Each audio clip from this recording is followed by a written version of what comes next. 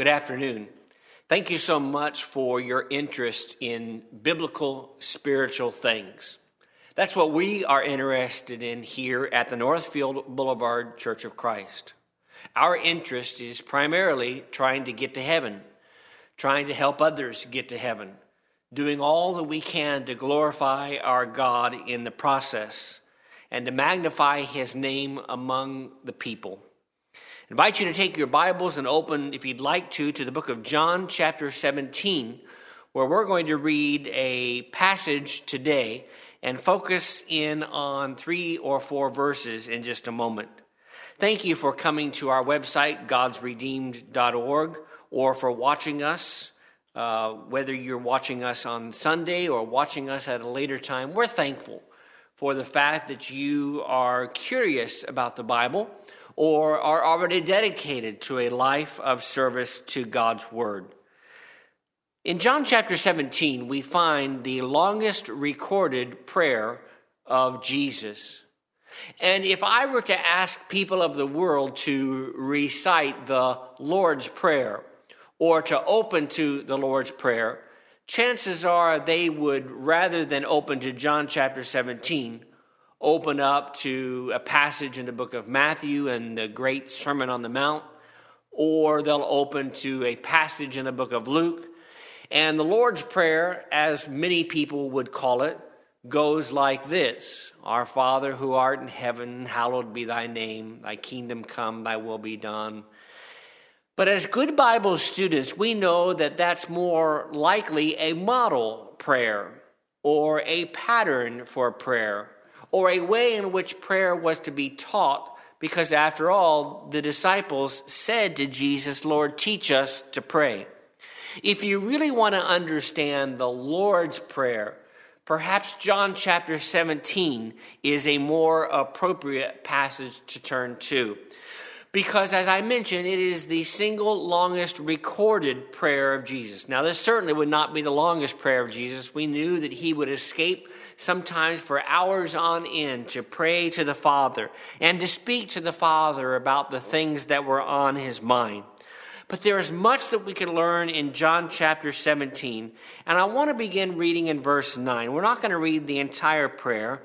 We're actually only focusing our attention on verses 16, 17, 18, and 19 this afternoon. But I want us to read beginning in verse 9, where Jesus says, I pray for them. I do not pray for the world, but for those whom you have given me, for they are yours. And all mine are yours, and yours are mine, and I am glorified in them. And I am no longer in the world, but these are in the world. And I come to you, Holy Father, keep through your name those whom you have given me, that they may be one as we are. While I was with them in the world, I kept them in your name. Those whom you gave me I have kept, and none of them is lost except the son of perdition, that the scripture might be fulfilled. But now I come to you, and these things I speak in the world, that they may have my joy fulfilled in themselves. I have given them your word, and the world has hated them because they are not of the world, just as I am not of the world. I do not pray that you should take them out of the world, but that you should keep them from the evil one. And now notice with increased focus verses 16 through 19. They are not of the world, just as I am not of the world. Sanctify them by your truth. Your word is truth. And you sent me into the world. I also have sent them into the world. And for their sakes I sanctify myself, that they also may be sanctified by the truth. Those words, sanctified and truth, I believe, are key to an understanding of what Jesus is praying. When he's praying for those who would serve him centuries ago, and for that matter, it seems to me that you and me were on the mind of the Savior when he was praying these things 2,000 years ago talking about facts about those who serve the Lord in sanctification and in truth. And I want to use these 4 verses today and pretend that these were the only verses that we had to go on to understand what Jesus prayed about. Because I believe here at the climax of his prayer, near the end of this great petition to the Father, we learn an awful lot about Jesus, we learn an awful lot about ourselves, and we learn an awful lot about sanctification and truth. I want us to look at some facts by looking at these 4 verses this afternoon. And I want us to use each verse to make a separate observation or a separate point. And I want us to start with this observation, and that is we need to understand that we are not of this world. Romans chapter 12, which we'll read here in just a moment, tells us that we are not to be conformed to the world, but we are to be transformed from the world. But notice, if you would, with a laser on verse 16, he says, those that follow me, those that come after me, those that are going to serve me, those who are the children of God, they are not of the world, similar to the fact that I am not of the world. Jesus prays specifically, they are not of the world. He understood that not being of the world meant that we were different from the world. And we know how Jesus is not of the world. Consider, if you would, a comparison passage very late in the New Testament in the book of Revelation, chapter 22. Usually when we look at Revelation 21 or 22, we're looking at the closing words of the book of Revelation and considering heaven and considering the beauty thereof. But notice, if you would, a couple of verses here that are, I think, important to help us understand John 17. Behold, I am coming quickly, Jesus says in verse 12, and my reward is with me to give to everyone according to his work. And then he says, I am the Alpha, I am the Omega, I am the beginning, I am the end, the first and the last. Jesus says, I'm not of the world. Drop down to verse 16. He says, I, Jesus, have sent my angel to testify to you these things in the churches. I am the root of the offspring of David, the bright and morning star. And so we know that Jesus, when he says in verse 16 of John chapter 17, he says, just as I am not of the world, he's proving that indeed he's not of the world. He came to this earth voluntarily, yes, in submission to the will of the Father, but voluntarily he came and lived his life as a man, suffered as a man, and died as a man, but yet is the only person to be resurrected of his own fruition or of that of the Father's will, in a special testimony to the fact that God cares about us and cares about his creation. So how is it, might I ask, that we understand this particular concept wherein we are not of this world? How do we go about doing that? Let me suggest considering 2 or 3 things before we move on to our second observation from verse 17. Number 1, we need to consider what the world is about. We need to know what's going on in this world. You know, the irony is the more we understand the world, the more we don't want to be a part of the world. Let me say that again. The more we understand the world as Christians, as people of faith, the less likely it is that we want to be a part of the world, or at least that should be our attitude. And that seems to be what John the Apostle was writing about in 1 John chapter 2 and verse 15, when he says, do not love the world. Do not love the world or the things in the world. And then he goes on and says, if someone loves the world, the love of the Father is not in him.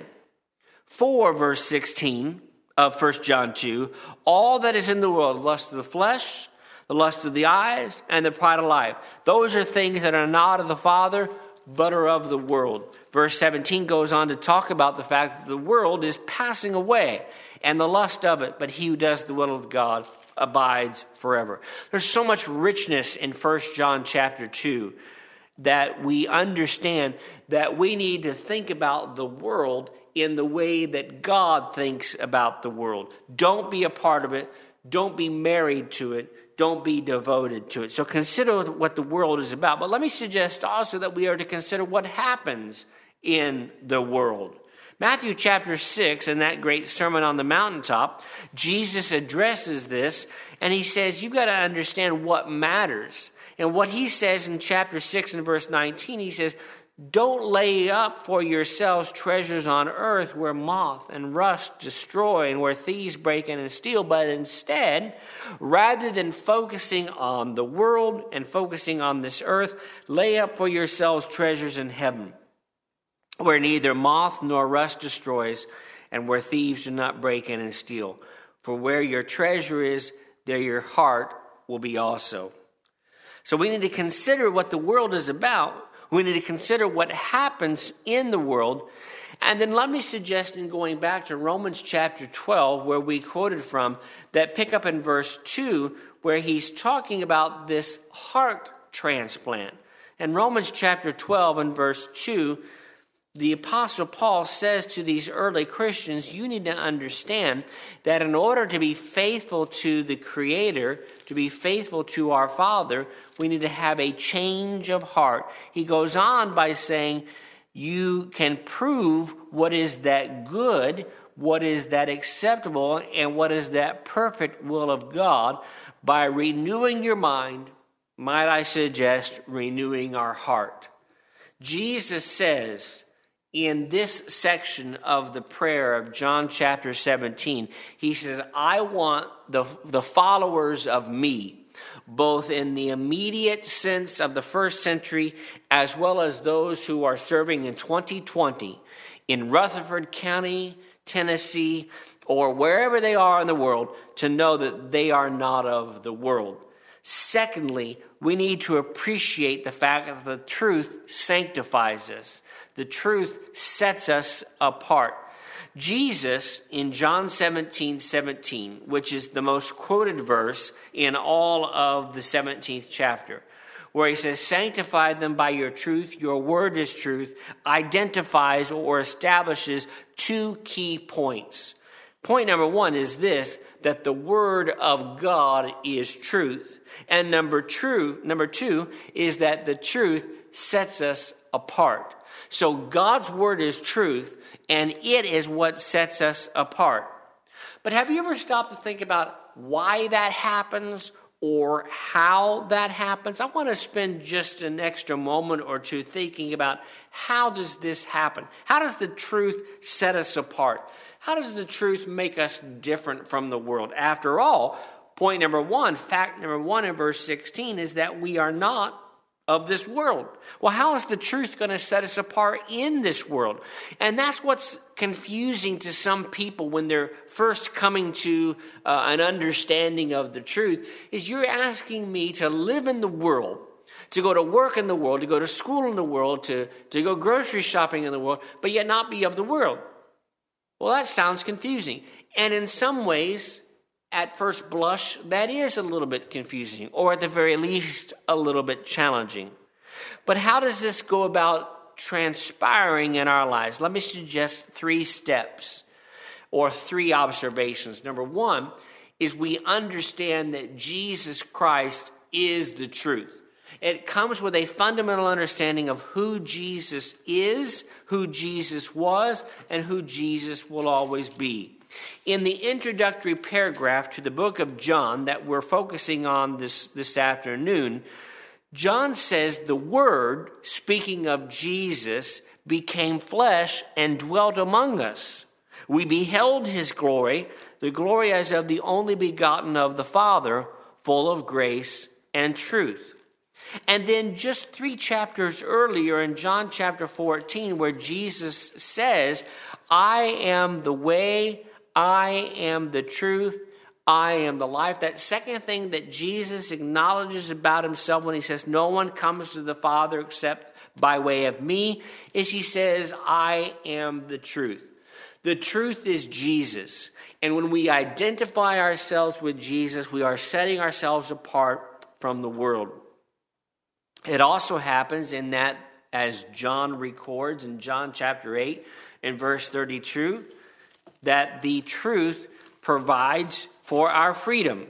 It provides for our salvation. In verse 31, Jesus said to the Jews who believed him, "If you abide in my word, you are my disciples indeed, and you shall know the truth, and it is the truth that shall set you free." So not only does the truth set us apart, but the truth provides us with freedom. What is the truth? It's Jesus Christ himself, as we said just a moment or two ago. And then we need to understand that once we have that freedom, once we experience the freedom in Jesus Christ, it leads to eternal life, which leads me to think about Romans chapter 6, where Paul talks about the importance of baptism and the fact that we are saved through Jesus being baptized into him and to his death. In verse 20 of Romans chapter 6, he says, "When you were slaves of sin, you were free in regard to righteousness. What fruit did you have then in the things of which you are now ashamed? For the end of those things is death. But now, having been set free from sin and having become slaves of God, you have your fruit to holiness and to the end, everlasting life." You see, one of the points that Paul is making in Romans chapter 6, among other places in Scripture, is that we are all slaves. We are either slaves to God or we are slaves to Satan. But once we decide to obey the truth, we are slaves to righteousness because it leads us to life. Yes, it comes with a cost. Yes, Christianity is not free. And indeed, being a servant of God requires our effort. But it leads to life because the truth sets us apart. Let me suggest, thirdly, that truth is not something that we should keep to ourselves, but rather we should do our best to share with others. Notice verse 18 of John chapter 17 as we look at our third fact.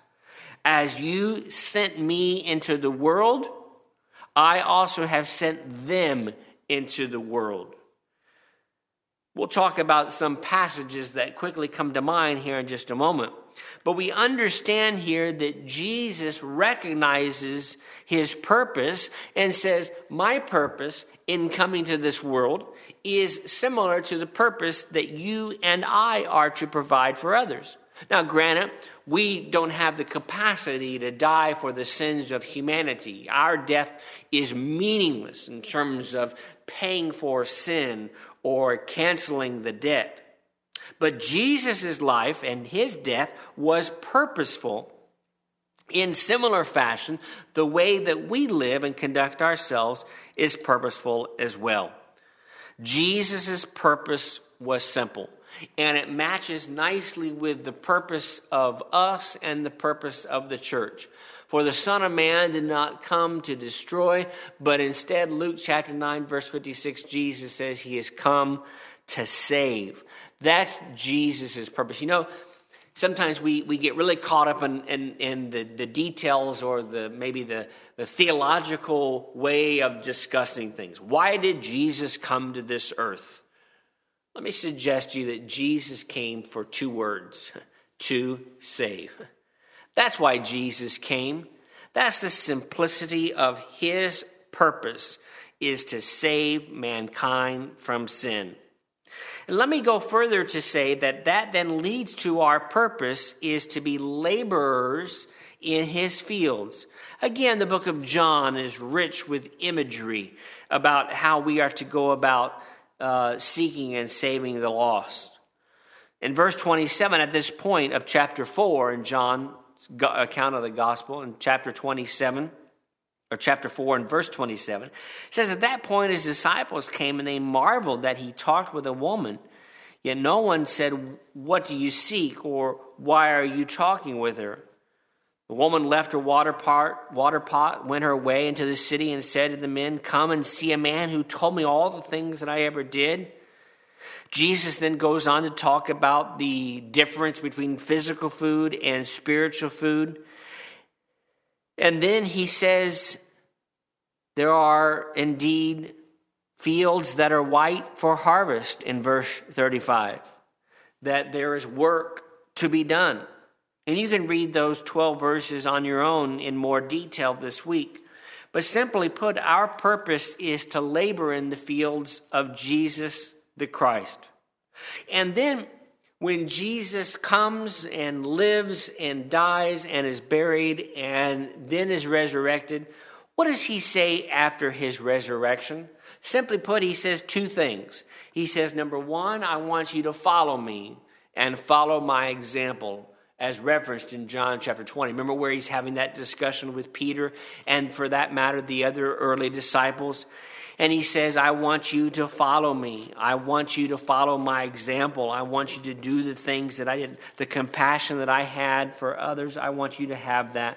As my Father has sent me, I also, Jesus says, send you. And then what are we supposed to do? We are supposed to teach. We are supposed to follow his example, and we are to teach anybody and everybody that will listen. In Matthew chapter 28, in that great commission where Jesus says, go into all the world and preach the gospel, he's in essence saying what he prayed in John 17, verse 18, where he says, as you sent me into the world, I'm also sending them into the world as well. In many ways, John 17, verse 18, which is in the closing hours of Jesus' life, is a precursor or a prequel to the Great Commission, wherein Jesus says, go, teach, preach, baptize, and spread my name to the known world. So we need to remember that we are not of the world, that the truth is going to set us apart, that it's our responsibility to teach the truth, and fourthly, we need to realize that it's all made possible by the sacrifice of Jesus. That's important, because if we lose sight of that fact, then we begin to think that salvation is of our own making, that we are able to make things happen because of our own whimsical ways or our own wisdom. Rather, it's Jesus that makes it all possible. Notice the last verse of our study today in verse 19. For their sakes I sanctify myself, that they also may be sanctified by the truth. Jesus says it's for their sakes that I'm setting myself apart. In essence, Jesus is saying it's for humanity. It's for the followers that are serving me here in the early part of the first century. It's for the followers that will come centuries later. And it's for the followers that will be developed in 2020 in the United States and in the world. He says, my sacrifice is going to make these things possible, because Jesus knew that without sanctification, there is absolutely no hope. Let me conclude with three things and three passages that I think help us to really appreciate this. Jesus, when he talks about being sanctified, knew that he did not need to be set apart from sin. In Hebrews chapter 4 and verse 15, an oft-quoted verse and a familiar passage in the book of Hebrews, but let's turn and read it. But in the book of Hebrews, chapter 4, in verse 14, to back up one verse to give us a little bit of flavor, he says, seeing then that we have a great high priest who has passed through the heavens, Jesus, the Son of God, let us hold fast our confession. For we do not have a high priest, Jesus, who cannot sympathize with our weaknesses, but he, Jesus, was in all points tempted as we are, yet without sin. Which leads us to the place in verse 16 where we can courageously or boldly come to the throne of grace. Let me suggest also, and secondly, that Jesus had to die for us. You could say, well, he didn't have to die. Well, that's true. If he didn't want to subject himself to the Father's will, he doesn't have to die for us. But Jesus knew that if there were any hope for us, there needed to be a death. And the death needed to be that of a perfect being. In fact, in chapter 10 of the same letter to the Hebrews, in verse 10, by that will we have been sanctified through the offering of the body of Jesus Christ. And then notice the next word, once for all. Of course, this was in great contrast to the continual sacrifices that were being made in the times of Judaism, wherein people needed repeated sacrifices in order for sins to be blotted out, or for sins to be removed, or for sins to be rolled forward, as we sometimes talk about. And then thirdly, Jesus had to be in some way forsaken by God. We have the famous instance in Psalm 22 where Jesus says, my God, why hast thou forsaken me?"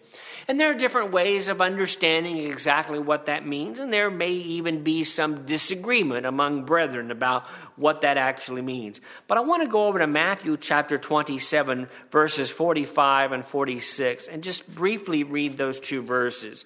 Even though we may not fully comprehend every aspect of Jesus on the cross and how that related to his relationship with the Father, we can appreciate the agony that he went through.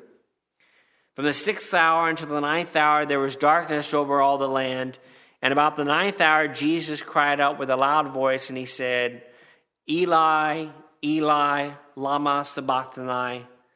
My God, why have you forsaken me?" There were individuals who were there that were confused, and they thought he was calling for Elijah in verses 47 and 48. But we know that certainly was not the case. Rather, it was Jesus at the very elementary basis understanding that this sacrifice was necessary in order for sin to be removed, because his sacrifice made it possible. Why did Jesus go through all of that pain? Why did he endure all that suffering? He did so not because he needed to be set apart from sin, but so that we might be set apart from our sin. It came through his truth, because after all, I, Jesus says, am the truth. And it came through his sanctification. The fact is when it comes to truth, when it comes to sanctification, Jesus and his truth have been established. We need to be established in his word and be sanctified and set apart as well. Jesus has done all that he can. He is begging, he is pleading us to follow him. Now, as we sometimes say, the ball's in our court. It's up for us to react and to choose what we're going to do with his word. He's not going to force you to serve him, nor will he force me to serve. We are all, as we talked about in one of our recent sermons on Sunday morning, volunteers in his army. We are all ready to suffer for him and serve him, but you need to choose to be a part of that volunteer army as well. And so we stand ready to assist you and to study with you. It may be that you're watching today and you're new to the Lord's church. You're new to Bible study. And you say, I want to know more about this Jesus. I want to know more about this. What is the Church of Christ at Northfield Boulevard? We're ready to help you. We're ready to study with you. And we'll do so at any hour of the day.